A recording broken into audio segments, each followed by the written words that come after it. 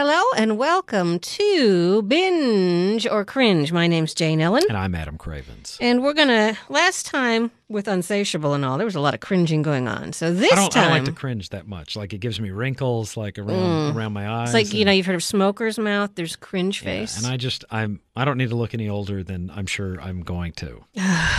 Aging. Anyway, speaking of aging, I just want to throw this out here. I want to age like Meryl Streep is aging. She looks older, but she doesn't look Crypt Keeper older, and she doesn't look weird-faced older. I want to age like Paul Rudd ages. Oh, yeah. Or does not age. I honestly, like, if you put a picture of him from Clueless and a picture of him from, like, Ant-Man and the Wasp, there's not that much difference. Like, no, I couldn't even tell you how old he is. He's got to be 45? He's older than me, and, like, I'm almost 40. So, see, now I have to know. I'm just, like, when he did, let's see, Clueless came out in 95, so that puts me at 15. Like, Paul Rudd is maybe 10 years older than me, I'm guessing. Sometimes my phone is more annoying than it should be. But I think everyone feels that way about their phones, do they not? I think, I don't try to over-criticize mine. I think he does his best. I try to be encouraging, like, of him. Like, he's only got 3% right now, but, like, that's my fault. I didn't charge him. Paul Rudd is 49. Wow. He is, 10 years, right around 10 years older than me. And he has a spouse and 2 children. I had no idea. But because in my mind, he's like 18. I'm going to tell you right now, that man does not look 50. Because he's 49. I'm saying he is within striking distance of 50. But as you know, in actor speak, it doesn't matter how old you are. It's how old can you play. This is true. Ask the cast of Grease. I remember when I was put on my agent's website, it was like, can play upper 30s. It's like, yes! A believable 42. Yes. Take it. I'll take it. Yep. I'm all about that. Oh, okay. So we're going to start with something that, shall I say, was highly anticipated? Is highly anticipated? I think that's fair. Yeah. And so it is on the Netflix. Which everything seems to be. Yes. Or will be at some point. And it's created by a man who I think we could say has deeply shaped our lives. Or at the bare minimum, animation. Yes, and that would be Matt Groening of The Simpsons. A show that is about to, or is it in its 3rd decade? Started in, next year. Next year's the 3rd one. Will be 30 years on the air. You know, more seasons than Gunsmoke, more episodes than Gunsmoke. A show that ran 25 years. If you don't know anything about scripted television, traditionally, you don't go 3 decades. Yeah. Like, unless you're, is it Law and Order that went 20 years? Yes. Dun, dun. You don't have shows that run 20. Like, you do 7 years, 6-7 years. You're doing pretty good. It used to be the goal. And Adam and I think, like, of course, television actors would. If I've got this series, my goal is 3 years, because that means syndication.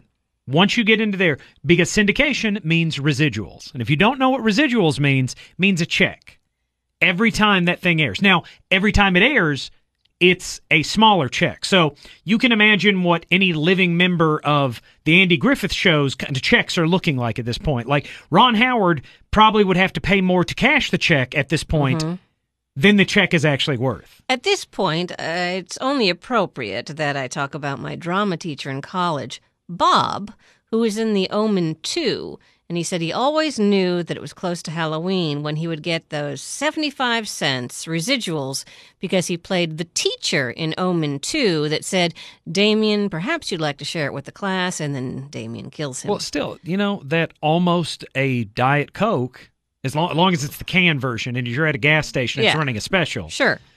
Still, I'm just saying, that's a Diet Coke or a Dr. Pepper or a Mellow Yeller that you didn't have before. Did you say a Meller Yeller? Meller Yeller. All right.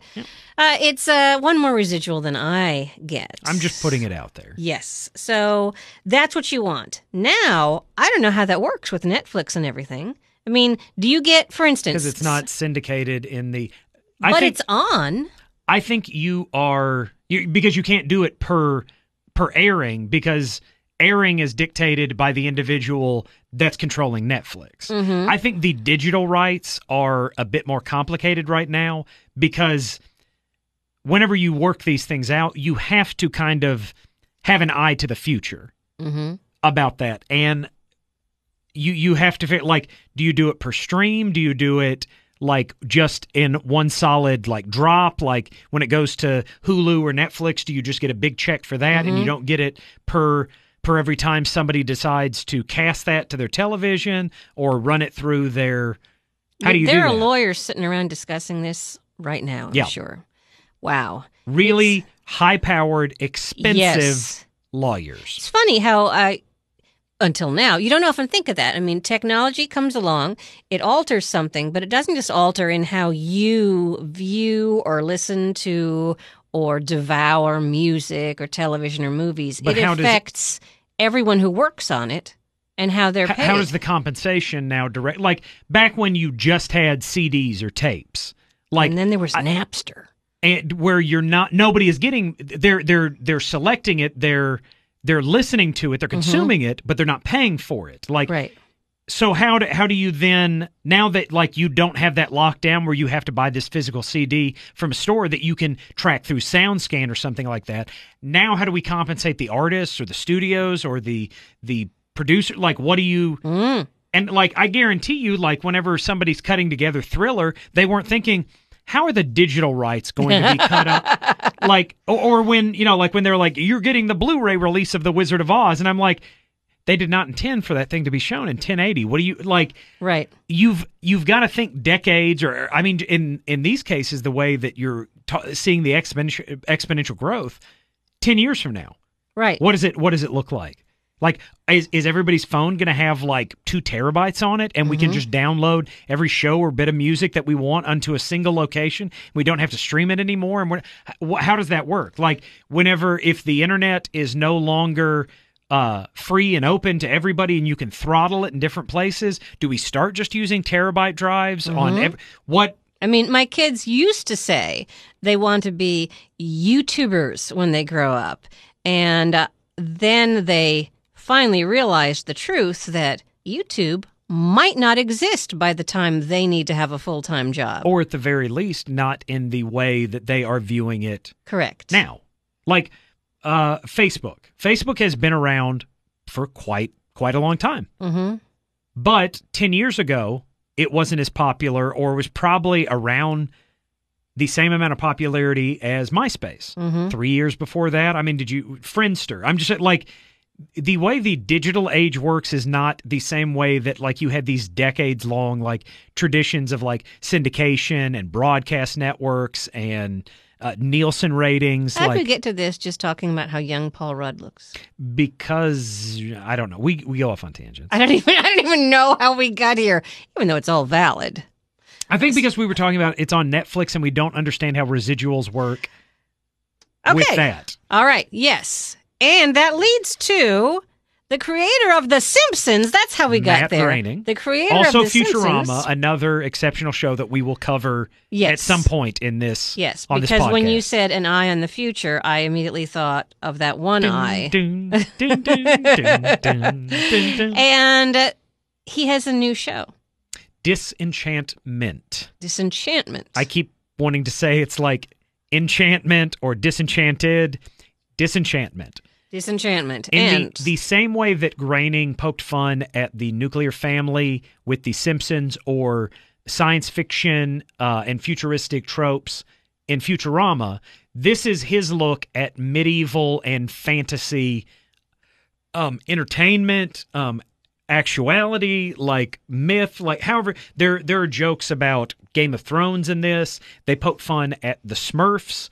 Like there's a lot of different places that they are pulling from this. Now, I am going to watch this And I mean, really watch it, because with him behind it, I know that there's stuff hidden in there that should amuse me. The signs, which Yes. is something.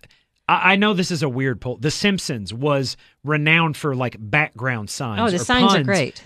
I have been pausing constantly this show because they have this the city that it takes place in. They're Springfield, if you will. Like they'll have like different kinds of like apothecaries and different, like saying like now curing like plague version 2 or something, or like play like it. And if you just like try to read it as it's going along, you'll miss it. So the story is there's this princess who doesn't want to get married, and she's supposed to get married, and then she opens a box and she has a demon. Kinda, sorta? The way that I am taking, she's cursed now. Okay. He is a demon, but he operates in the same way that like having a devil and an angel on your shoulder. The other character that pops in it, whose name is Elfo, who is spoiler, is an elf. Yeah. Comes from what I think they were probably doing as a takeoff on Smurf Village. Like there's an See, elf. I thought it was trolls. There, well, or maybe it's It could be both. which Trolls seems like it's a takeoff of the Smurf. Listen, Well, yeah. the Smurfs. That was my entry point into that kind of world. There is an elf called Stabbo who guess what What? stabs. Really? And this is why I think it's very much a takeoff on the Smurf. You had Hefty Smurf, like you had Brainy Smurf, you had all these other Smurfs that were just, In denial, Smurf. or they were a vanity Smurf. And basically it's just a description of the particular emotion or character trait that they imbued. Yes, because So, like- once you leave this elf place, except for Returno and Well, Levo. I believe they even said Returno never even returned. Oh, And okay. they're like, well, what about Levo? And they're like, well, it was going to happen. Exactly. He was Levo. See, that's about all I've seen of it, and I didn't have time to give it time. What I noticed was the first 10 minutes, I was like, come on, come on. And the reviews I've read said, give it a little time. The first episode, which is a bit longer than the other ones, I think it's about 36, 38 minutes, something like that. Now, keep in mind, Groening is used to doing about a 22-minute cartoon. If you're going by like some of his previous work, it does the 3-act structure, like that is usually broken up by your commercials. I think he's finding his new footing. And like I think the first episode was not as strong as it could have been, but I also think he's got a new toy that he's not used to playing with. Right. He doesn't have to write it for a commercial break. He doesn't have to split it in a way that as soon as they come back from break, like you've got to have a hook to keep them so that whenever they're trying to sell you Campbell's soup or Fruit by the Foot or, a new Lexus or whatever they're trying to sell you. Alexis by the foot. Let me write that down. You don't have to work it that way. And I would say, like, for somebody that has worked for decades writing that way, writing for that, like, this is basically like a double-length episode that doesn't have any commercials. Like, and that's not a thing that he's used to, because Futurama and Simpsons both aired on Fox. Well, one of them later on Comedy Central.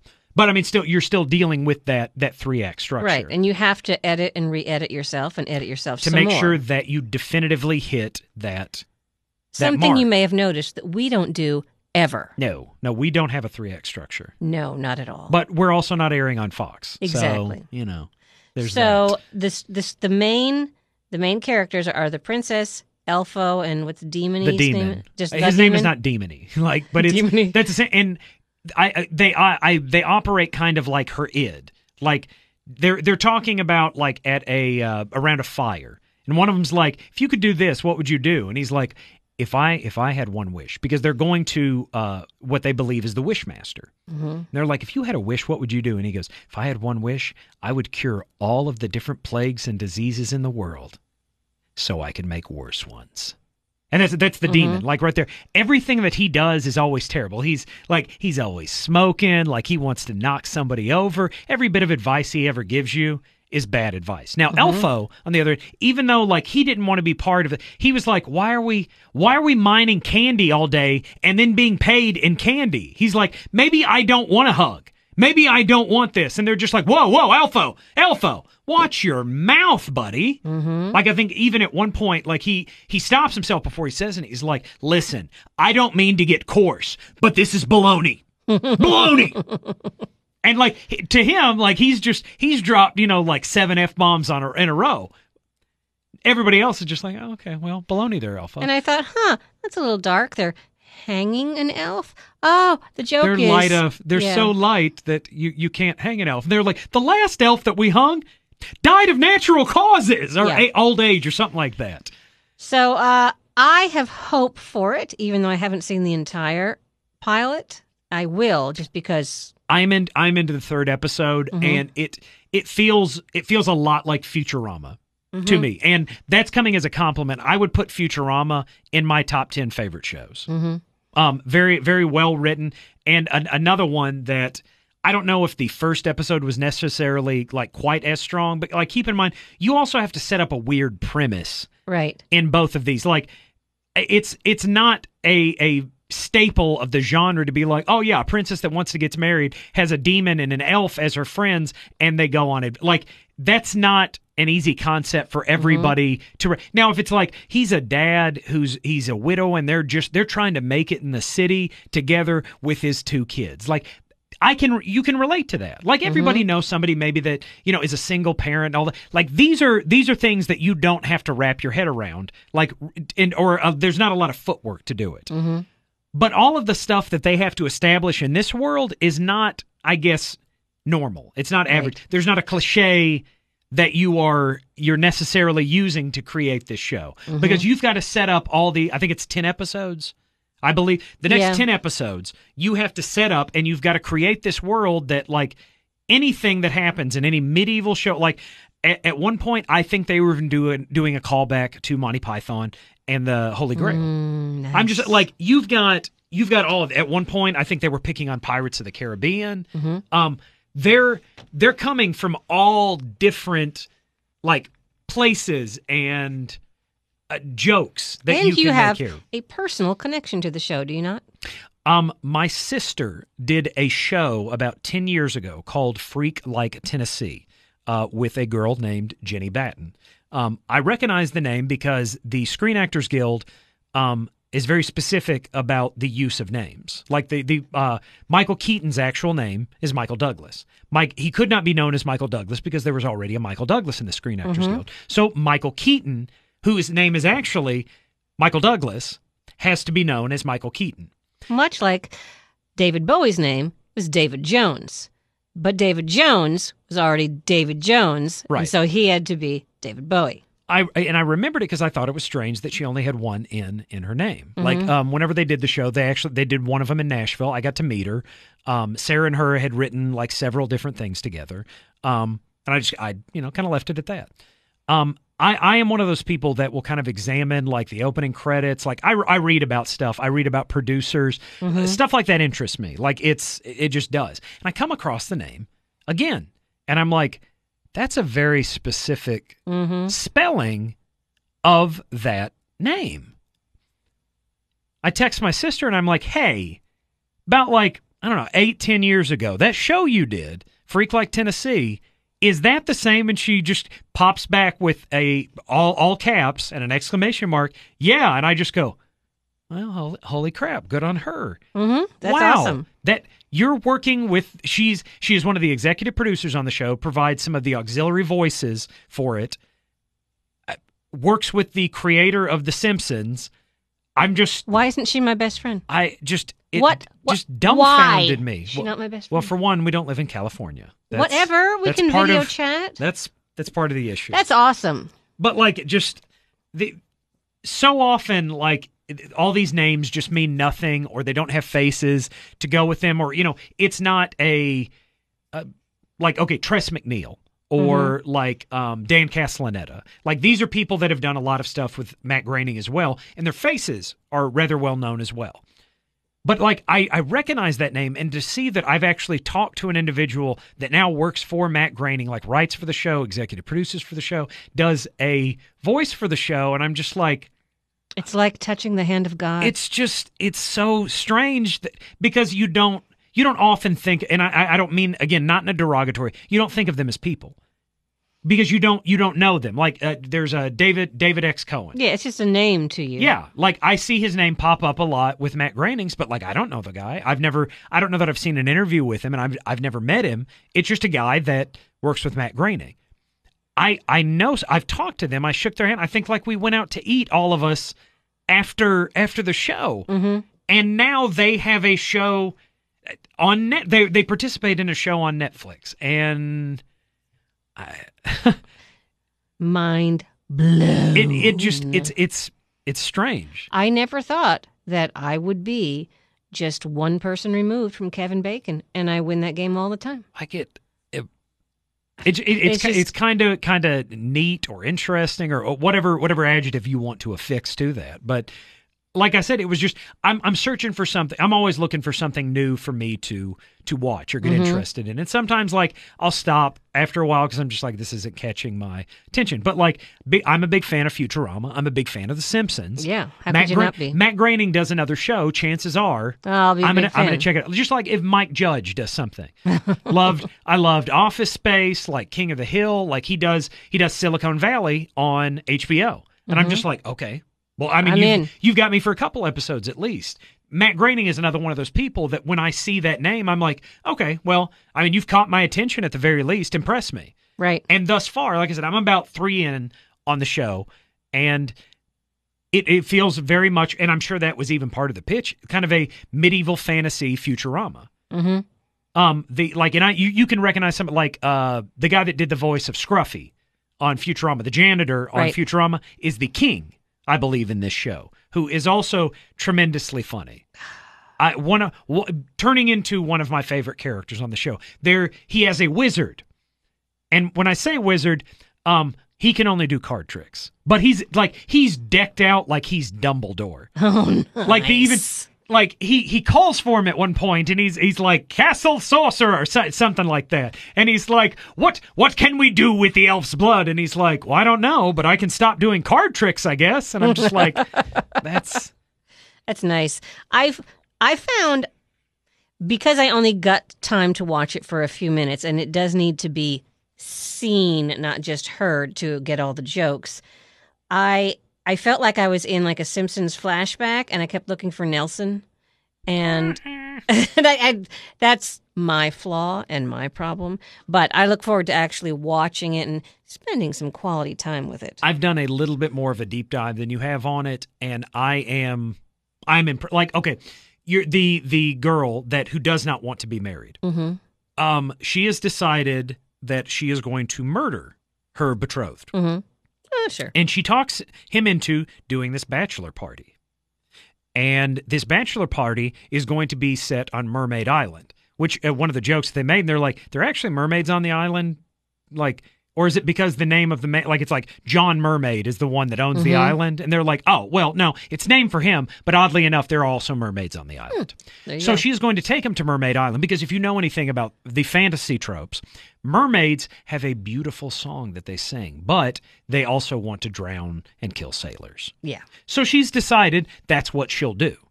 She is going to get her fiance to go on this bachelor party to these gorgeous, beautiful, but vicious mermaids. Sea cows.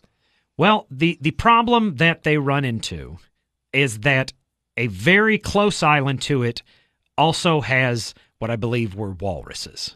And oddly enough, there are also walruses that have beautiful siren-like voices. I can see the problem. So she has got it to where the knot that is tied, whenever they pass by these islands, usually they will tie the sailors to it and cover their ears so they will not be entranced.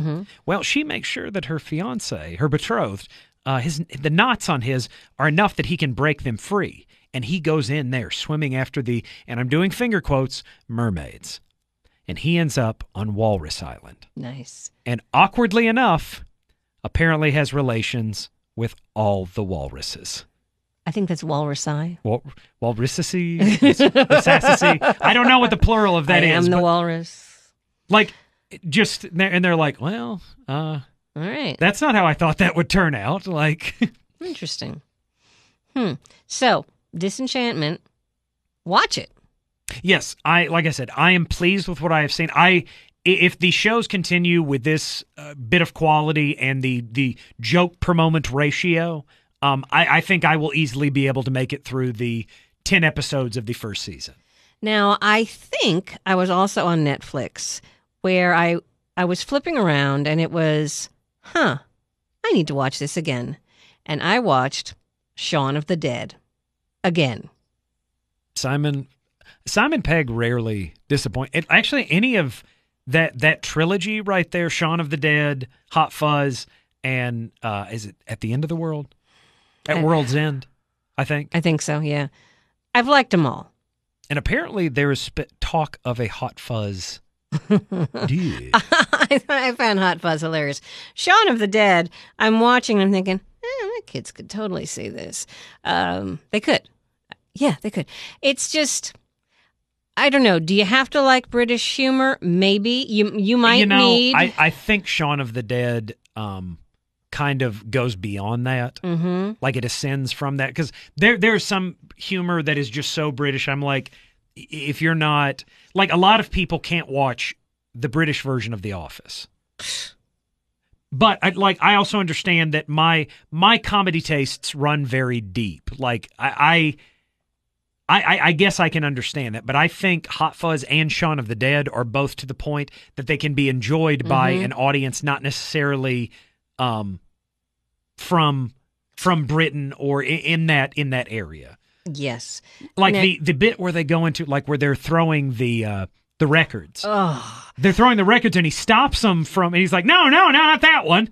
And he's like, well, what is that? Well, that's the soundtrack to Batman. Go ahead and destroy that. Right. So they list all these Prince albums, but the Batman soundtrack. You can do that. Yeah. That. And I was like, I feel the same way. So you may want to make sure the subtitles are up because one of his friends tends to be a bit of a mumbler, but pretty heavy on the Cockney, if you will. But it's solid. It really is. And having just seen the latest Mission Impossible, Simon Pegg, which is a large part of that, yes, also plays Montgomery Scott in the current Star Trek film franchise. He's delightful. If you enjoy him in those, like Shaun of the Dead, Shaun of the Dead, Hot Fuzz, and At World's End are very much worth your time. One of them, Shaun of the Dead, is kind of a spoof on zombie films. Hot Fuzz is those Lethal Weapon, your buddy cop kind of movies. At World's End is kind of in the same vein as This Is the End. The world's ending. Like there's a cataclysmic event, and like the world, it's just society's falling apart. Like that's your premise for that, and then they just kind of take the tropes and the genre elements that you consistently find in those kind of films and either turn them on the ear, make fun of them, embrace them, but they're all of them on their own they're very interesting, funny movies. Simon Pegg is just a gifted actor, writer, and I don't know if he's done any directing, but I wouldn't be surprised considering how much he seems to be involved in these if that's not an aspiration that he has eventually. And just because you were naming actor, writer, director, I just found out today that Cyndi Lauper is just an Oscar away from EGOTing, and I just had to throw that out there. I did hear that break, and somebody goes, "What's an EGOT?" And I go, "Emmy, Grammy, Oscar, Tony."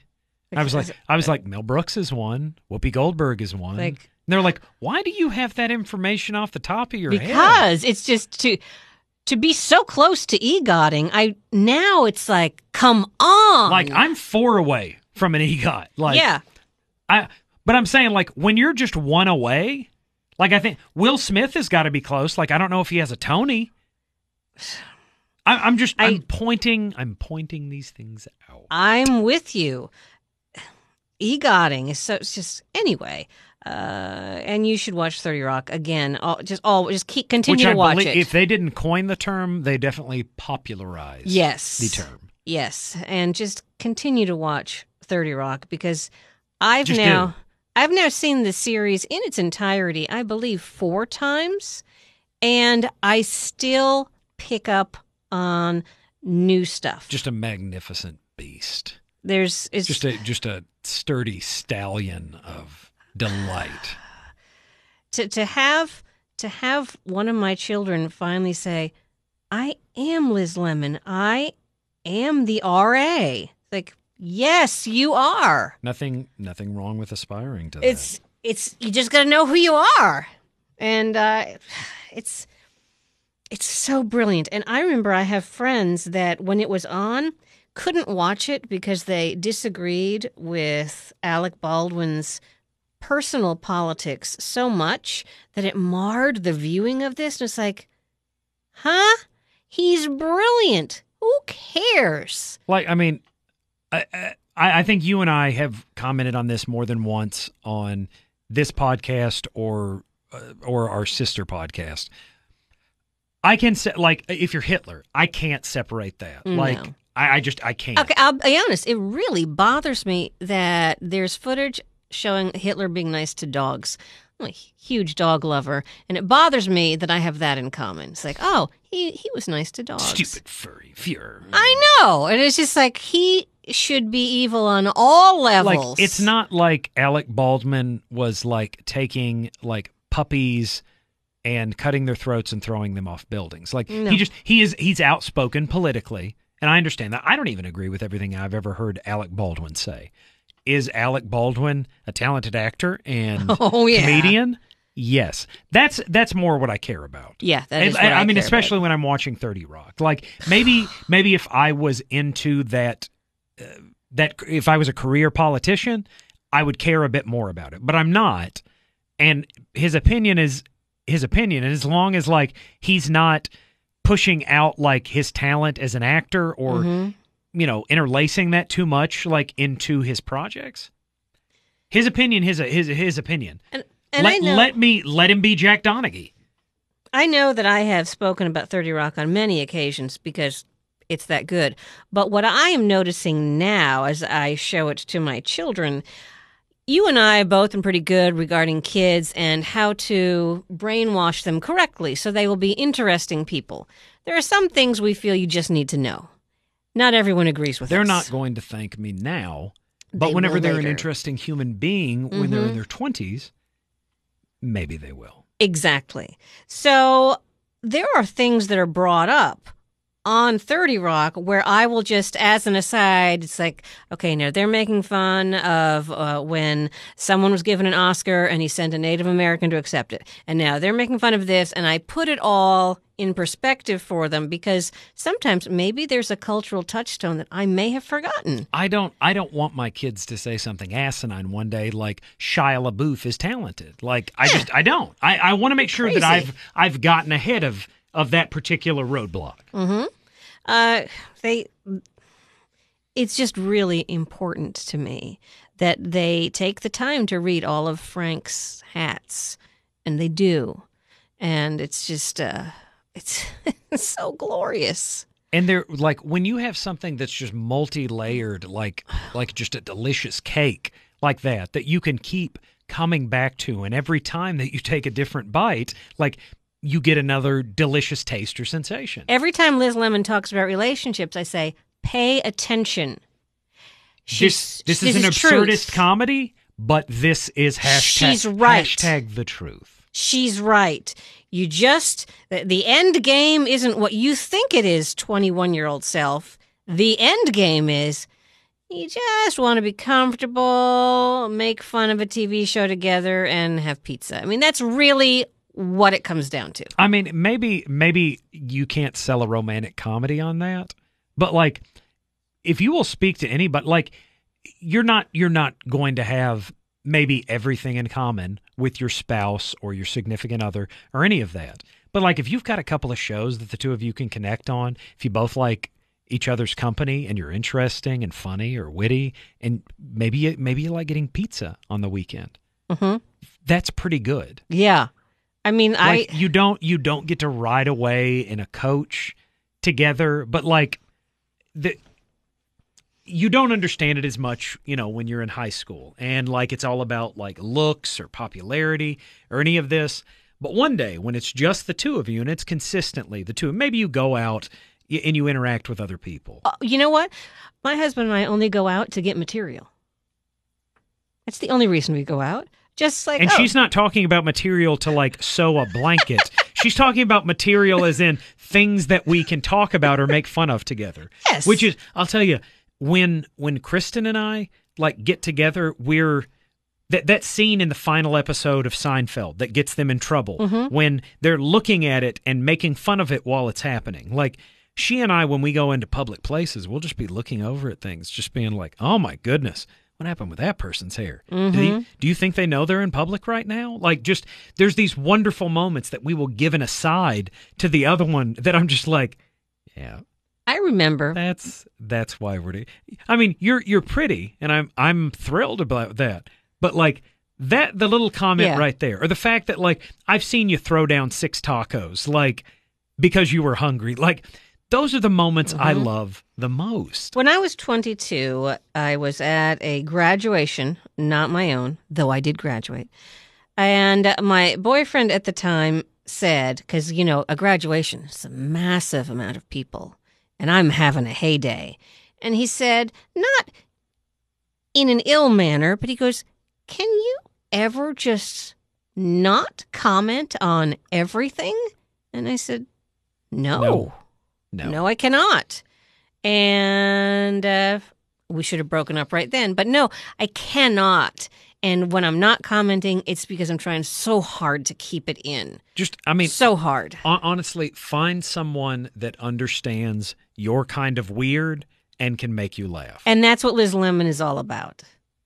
And she preaches it. And if they're good looking, sure, that's a positive too. Like that doesn't hurt anything. Yeah. But like, I mean, bare minimum, like that's what you want. Somebody that makes you laugh and understands your particular kind of crazy. Mm-hmm.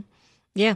I mean, my children have often spoken of their father. "Why, Mom? Why?" And I said, "Because he'll always be interesting." Mind you, it would have been awesome could he have been, let's say, handy or car smart or useful outside. But in the end... I had this image of Jim mowing the lawn in my head the other day. He did once. And it was in like a button-down shirt. And I was just like, I wonder what Jim wears when he mows the... Like, I was out mowing... I am in a pair of mesh basketball shorts. Because you play basketball. They're comfortable. Whatever. I am utilitarian. I don't do things. I've got a pair of flip-flops on, a cutoff T-shirt that is also made of an athletic material, and a ball cap that's at least 12 years old. This is what I mow in. Mm-hmm. And there was a guy across the way that was also mowing his lawn, dressed very similar to me. And for some reason, I think it's because I knew you and I were going to record later, I was like, I wonder what Jim looks like whenever he mows the lawn. Here, let me set the stage for you. When he used to mow the lawn, he would have, of course, he only wears white or black socks. So this would be a white sock occasion and the sneakers. I already love this story. He would have the shorts to the knees and sometimes a T-shirt from a place that we had been to. His favorite is from the Atlanta Zoo. It's a beautiful color blue with a white tiger on it. You know, like a Siegfried and Roy tiger. Yeah, yes. I've got it. Like you're painting with a visceral brush. Yes. So the only reason he does not mow the lawn now is because he is allergic to everything that is outside. And after mowing the lawn, it would take like a 2-day recovery. Was he playing it up a bit? Who's to say? But I drew the line at lawn mowing because I was already doing other things. Like, that's supposed to be your thing. You're supposed to grill, kill bugs, mow the... No, he does none of those things. But he did briefly mow the lawn, and it was a disaster. So it ended. He's still complaining about like the 1 year he had to weed whack. It's just I'm not saying I enjoy it. Like, I mean, you give me the choice of like, you know, rewatching Superman 2 or mowing the lawn, probably going to rewatch Superman 2. Yeah. Just saying. But for whatever reason, and like I said, I think it was because you and I had not determined yet precisely when we were doing it, that was the through line, and I went to it and I was like, I wonder how that happens. Yeah. What is that about? That is what that's about. And and it seems to me he would always mow at like 2 in the afternoon when it was 95 The absolute out. hottest. The sun was at Yes. its apex. And then he would initiate a discussion over why he chose that time, as opposed to, hey, why don't you 10 o'clock try in the morning? Yeah, maybe 10 o'clock or 5 maybe o'clock. 6:30 at night. It's still light out. But the sun is not beating down directly onto you and like I'm not going to wear a hat. taking off that layer of skin. I don't want any sunscreen. It makes me feel oily. So anyway, that's how it is. It's very interesting. Very. But I digress. We like to watch a lot of stuff together. And there are some things in particular we like to watch together because it's funnier that way. Castle Rock is something we are watching together. Chris and I had started off Game of Thrones like I from like season 1. Mm-hmm. Like I was in on that. And I just kind of slowly like encouraged him, just like, well, we've got the Blu-rays if you want to. I was like, tell you what, we'll watch the first couple episodes. If you don't like it, you don't have to do it. But like I'm pretty good about judging what people will be into or not, and like I got her into it in a big way. And like we were taking in like 3-4 if we could get the kids to sleep at a certain time, like we could get 3 or 4 episodes before we had to be like in bed so we could get up and function as adults like in the morning. Like it's really nice again, and it doesn't seem like it's not the rom-com like version of a romance, but until you realize that like those kinds of situations and that kind of thing, it's not ideal, and you wouldn't ever be able to maintain it. But if you can find something as small as like a show or a comedian that you enjoy, that both of you enjoy, that you can interact like about, it's nice to have that like in common. I think that's why rom-coms, when they're done well, are successful, because it's just not real. But it's fun to think it is. It's fantasy in the same way that Star Wars like is. Yeah. It's just neither of them are happening. Yeah, not ever. But like it's fun to watch on the screen. It's like, oh, that would have been really cute, but that's not at no point am I going to lightsaber duel anyone. I don't know. I'm putting it out there. I have a lightsaber.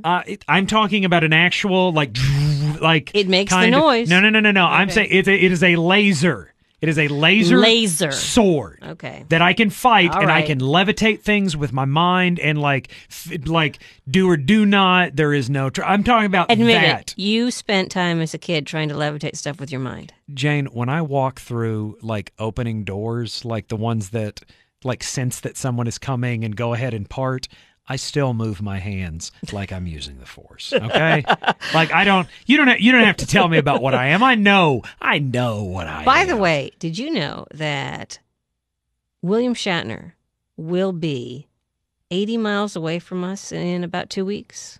That's remarkable. So close. So, or as he would say it, So close. So close. At a mere $250, we could meet and greet the Shatman. Not quite traveling at warp speed, but still using the interstate at 70 miles. He is at an hour. Thing whose name I have forgotten, but it is taking place in Franklin, Tennessee. Yeah, Stan Lee has apparently stopped doing like a lot of his signings at like Comic-Cons and stuff, and the fact that I know a lot of my heroes, like we mentioned, Shatner is not a youthful man right now, and there will come a point that like he's going to cut back a lot on his public appearances, or God forbid, like passes. That will bother me, like, because to say that William Shatner has had like a significant impact on my life, it's probably downplaying it to a large extent. Have you read his books about his life? I've read Get a Life, I've read Movie Memories, Okay, so yes. I've even read his Star Trek novels where he writes about the adventures of James Kirk. Okay, I haven't read those. But I remember reading his books about his life, and it's like, oh, I am part Shatner. I had no idea. He's definitely a prima donna, and like William Shatner, likes William Shatner. How could you not? And his books will indicate the exact same thing to you, but the man's just fascinating. Mm-hmm. He really is. And I'm talking about beyond just his involvement with Star Trek. T.J. Hooker was actually an interesting show. If you haven't watched Boston Legal, that's well worth a moment of your time right there. Oh, what was his interview show called? It was right before everything was streaming. He did an interview show on, it wasn't Bravo, but it was something like that. It was. I don't know what totally it was, forgotten. but I'm just telling you right now, I'd watch it. Oh, it was really good. It was a 30-minute interview show on something, and it probably was late 90s, maybe early 2000s. That sounds right. And I believe that. I loved it. I just don't remember what it was called, so I guess I didn't love it that much. But it was after Boston Legal that he did that. It would have had to been late 2000s, because I think that went off in 2008, maybe, okay. Something like that. Anyway, I enjoyed it immensely. So there you go. Google it, because I dropped my phone and can't Google it. That man's got an impressive IMDb. If there's one thing William Shatner never stopped doing, it was working. Mm-hmm. Yes. Rocket Man. Yeah, beautiful. However, I wish I could remember the name of this thing. It's a collector's thing. So it's a con, but it's a collector's con. It's a what? Collector. Con! But I was surprised Shatner was at it. Really, because it's not so much a panel of this and that. It's just here we can go and buy more stuff, and here's the Ghostbusters vehicle and all that. But tons of big names to us. Shatner's still a big draw. Oh yeah. And $250. The last con I was at, Val Kilmer, I believe, was charging $500 for a meet and greet. Which I did not pay. I don't even know if I would have done that in 1995. Which I did not pay. And so $250 for a meet and greet with Shatner. I was like, oh, if I had I would do that. If I did not feel so encumbered by, we'll call them bills or that. Food.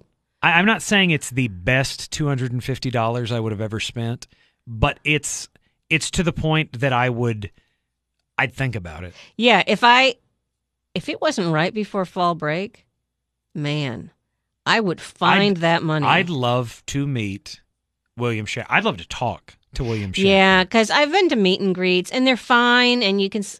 But I'd rather have a conversation. Yeah. Like Jon Favreau's Dinner for Five conversation. But sure, I'll settle for meeting him, greeting him. Hi, you're done. But still, Shatner. Yeah. I got to meet and greet a Beatle, and I have played that card endlessly. Remind me to tell you sometime about me meeting the voice of Mario. Oh, that's exciting. It was something. I can only imagine. So when it comes to binging or cringing, we're not full on cringing. Can't say enough about 30 Rock. Ever. And we don't. We never stop. No. Really, one would assume. If you haven't yet watched it, watch it. And actually, kind of like the Simon Pegg films, I would like to put 30 Rock and The Office and Parks and Rec, and maybe even Community, all together and just... I don't want to add Community because I want to say the word trifecta. And I don't want to say fourfecta. Or quafecta. It's not. I want to say trifecta. So just watch those three because they will. They are roughly and essentially infinitely watchable. Yes, much like I will also say, Newhart and the Mary Tyler Moore Show, and the Bob Newhart Show, and the Carol Burnett Show. Okay, so then I'm going to have to get rid of Newhart in order to have the Bob Newhart Show. Carol Burnett, Mary Tyler Moore. I don't think you're losing whichever Newhart. Yeah. And honestly, if you want to, just rotate the Newharts. Right. Just You can't. They are just as funny today as when they came out, and you should watch them. You really need to. there are some like talents out there that like, I mean, it's nice to be topical, but like there are just some like Carol Burnett. Carol Burnett's just funny. Like Yeah. the kids were watching is it Horton Hears a Who.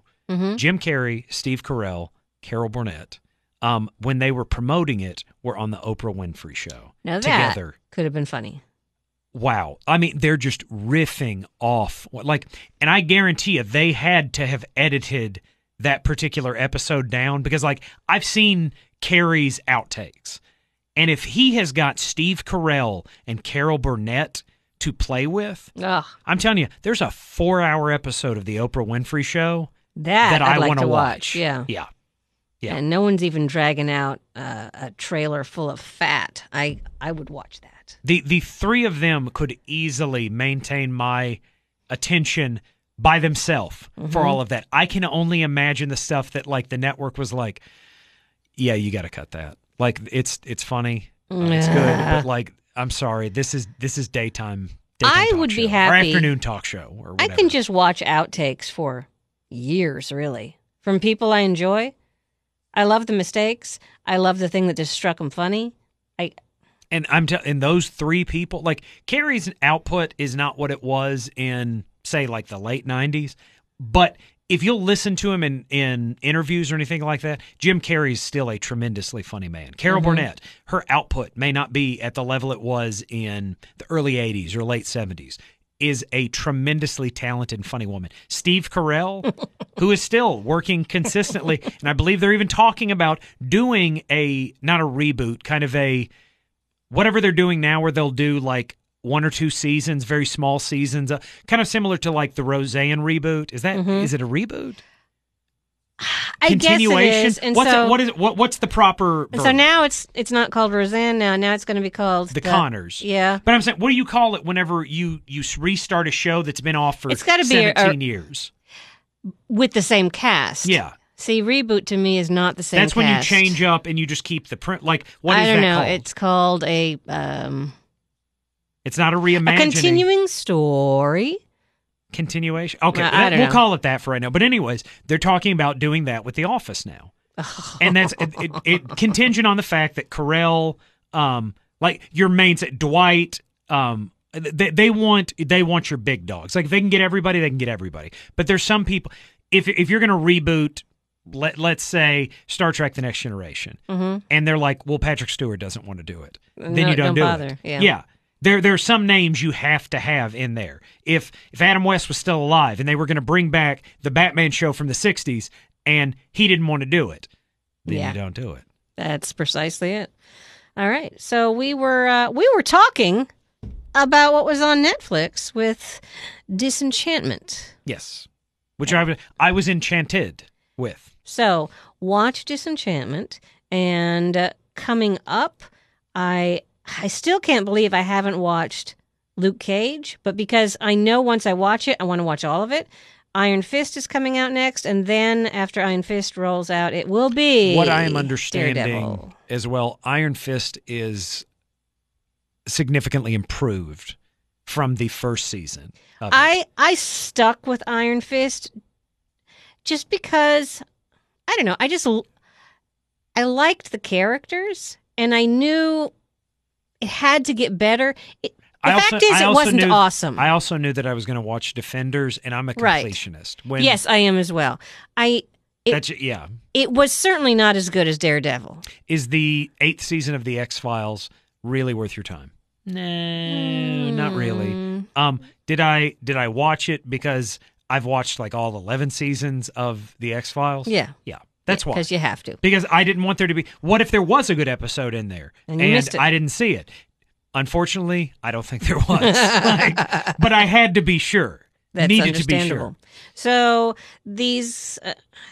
our need to complete and I realized now that everything is digital, I used to have a need to own like every Beatles album ever made, American and British release, and every this and every book. I don't need to physically own that The fact anymore. that I literally have it at my thumb tip now, in most cases. There's some stuff that I will go ahead and do the physical release of as well, but like I'm not as compelled to do it anymore. I in a lot of cases, especially if it's not something that I want to display on my show, like Man of Steel. I have the 3D release of that has like a big Superman symbol. It's like a case that has like the 3D Blu-ray, the regular Blu-ray, the DVD. It's got a little booklet with it. Like I have a Superman tattoo. Like I have been a lifelong fan of like the DC superheroes. I do want the physical release of that. I've got several different versions of like Superman the movie, the Richard Donner like version of it. Like I've got the collectible case of that. Stuff like that, I want the physical release of. I have Seinfeld on VHS with an actual puffy shirt display. Like that's the kind of I like. I think it's funny to have out. Those I like. But like, do I need, like, let's say the kids want to watch Herbie Reloaded. Do I need the 10th anniversary version of Herbie Reloaded? No. No one does. I don't especially need that first one unless the kids want to watch it. I'm sure I'll have Hotel Transylvania 3 when it comes out. Do I want it? No. If it comes with like a figurine of Dracula, do I need to get that version? No. I'd be perfectly satisfied with just the digital version. And yet, it bears repeating, should Adam Sandler ever want to employ us in any way? Hotel Transylvania 4, or if he wants to We're go all over back it. and add me to Hotel Transylvania 3, We're despite all of the shade that I've thrown at it, I will redact all of that and be in that movie. We really like him. I'm just telling you. That's what I'm willing to do. I will swallow my pride, throw away my principles, and even redact things that I definitively feel. See? It's fun working with me, huh? That's the kind of commitment you want from somebody that is going to work with you. Exactly. Just saying. And we'll give you that, Mr. Sandler. Sir. Exactly. So, that's it for Binge or Cringe. I think we mentioned a few shows, and then God knows what we got into. But again, it's almost just a fever dream at this point. I don't even know how long I've been here. Yes, true that. So, give us some suggestions on something you want us to watch. I do know that I'm about to pick up a lot of stuff on Hulu because that is how I watch current shows because I just can't be bothered. Listen, I know that networks want me to watch it at prime time. Whatever. I got your prime time. Yeah. I got your prime time right here. Yeah. And I will watch it when I want to watch it. When I decide prime time is. Exactly. Oh, I always wanted that. I always wanted it to be like that. And now it is. It was the thing that I always wanted that I never knew that I could have. And now we have it. So if there's something you would like to suggest to us, you may find us on the interwebs, and we will respond accordingly. So, which I think we always do. Yeah, we always do. So thanks ever so to listening to Binge or Cringe. I'm Jane Ellen. And I'm Adam Cravens.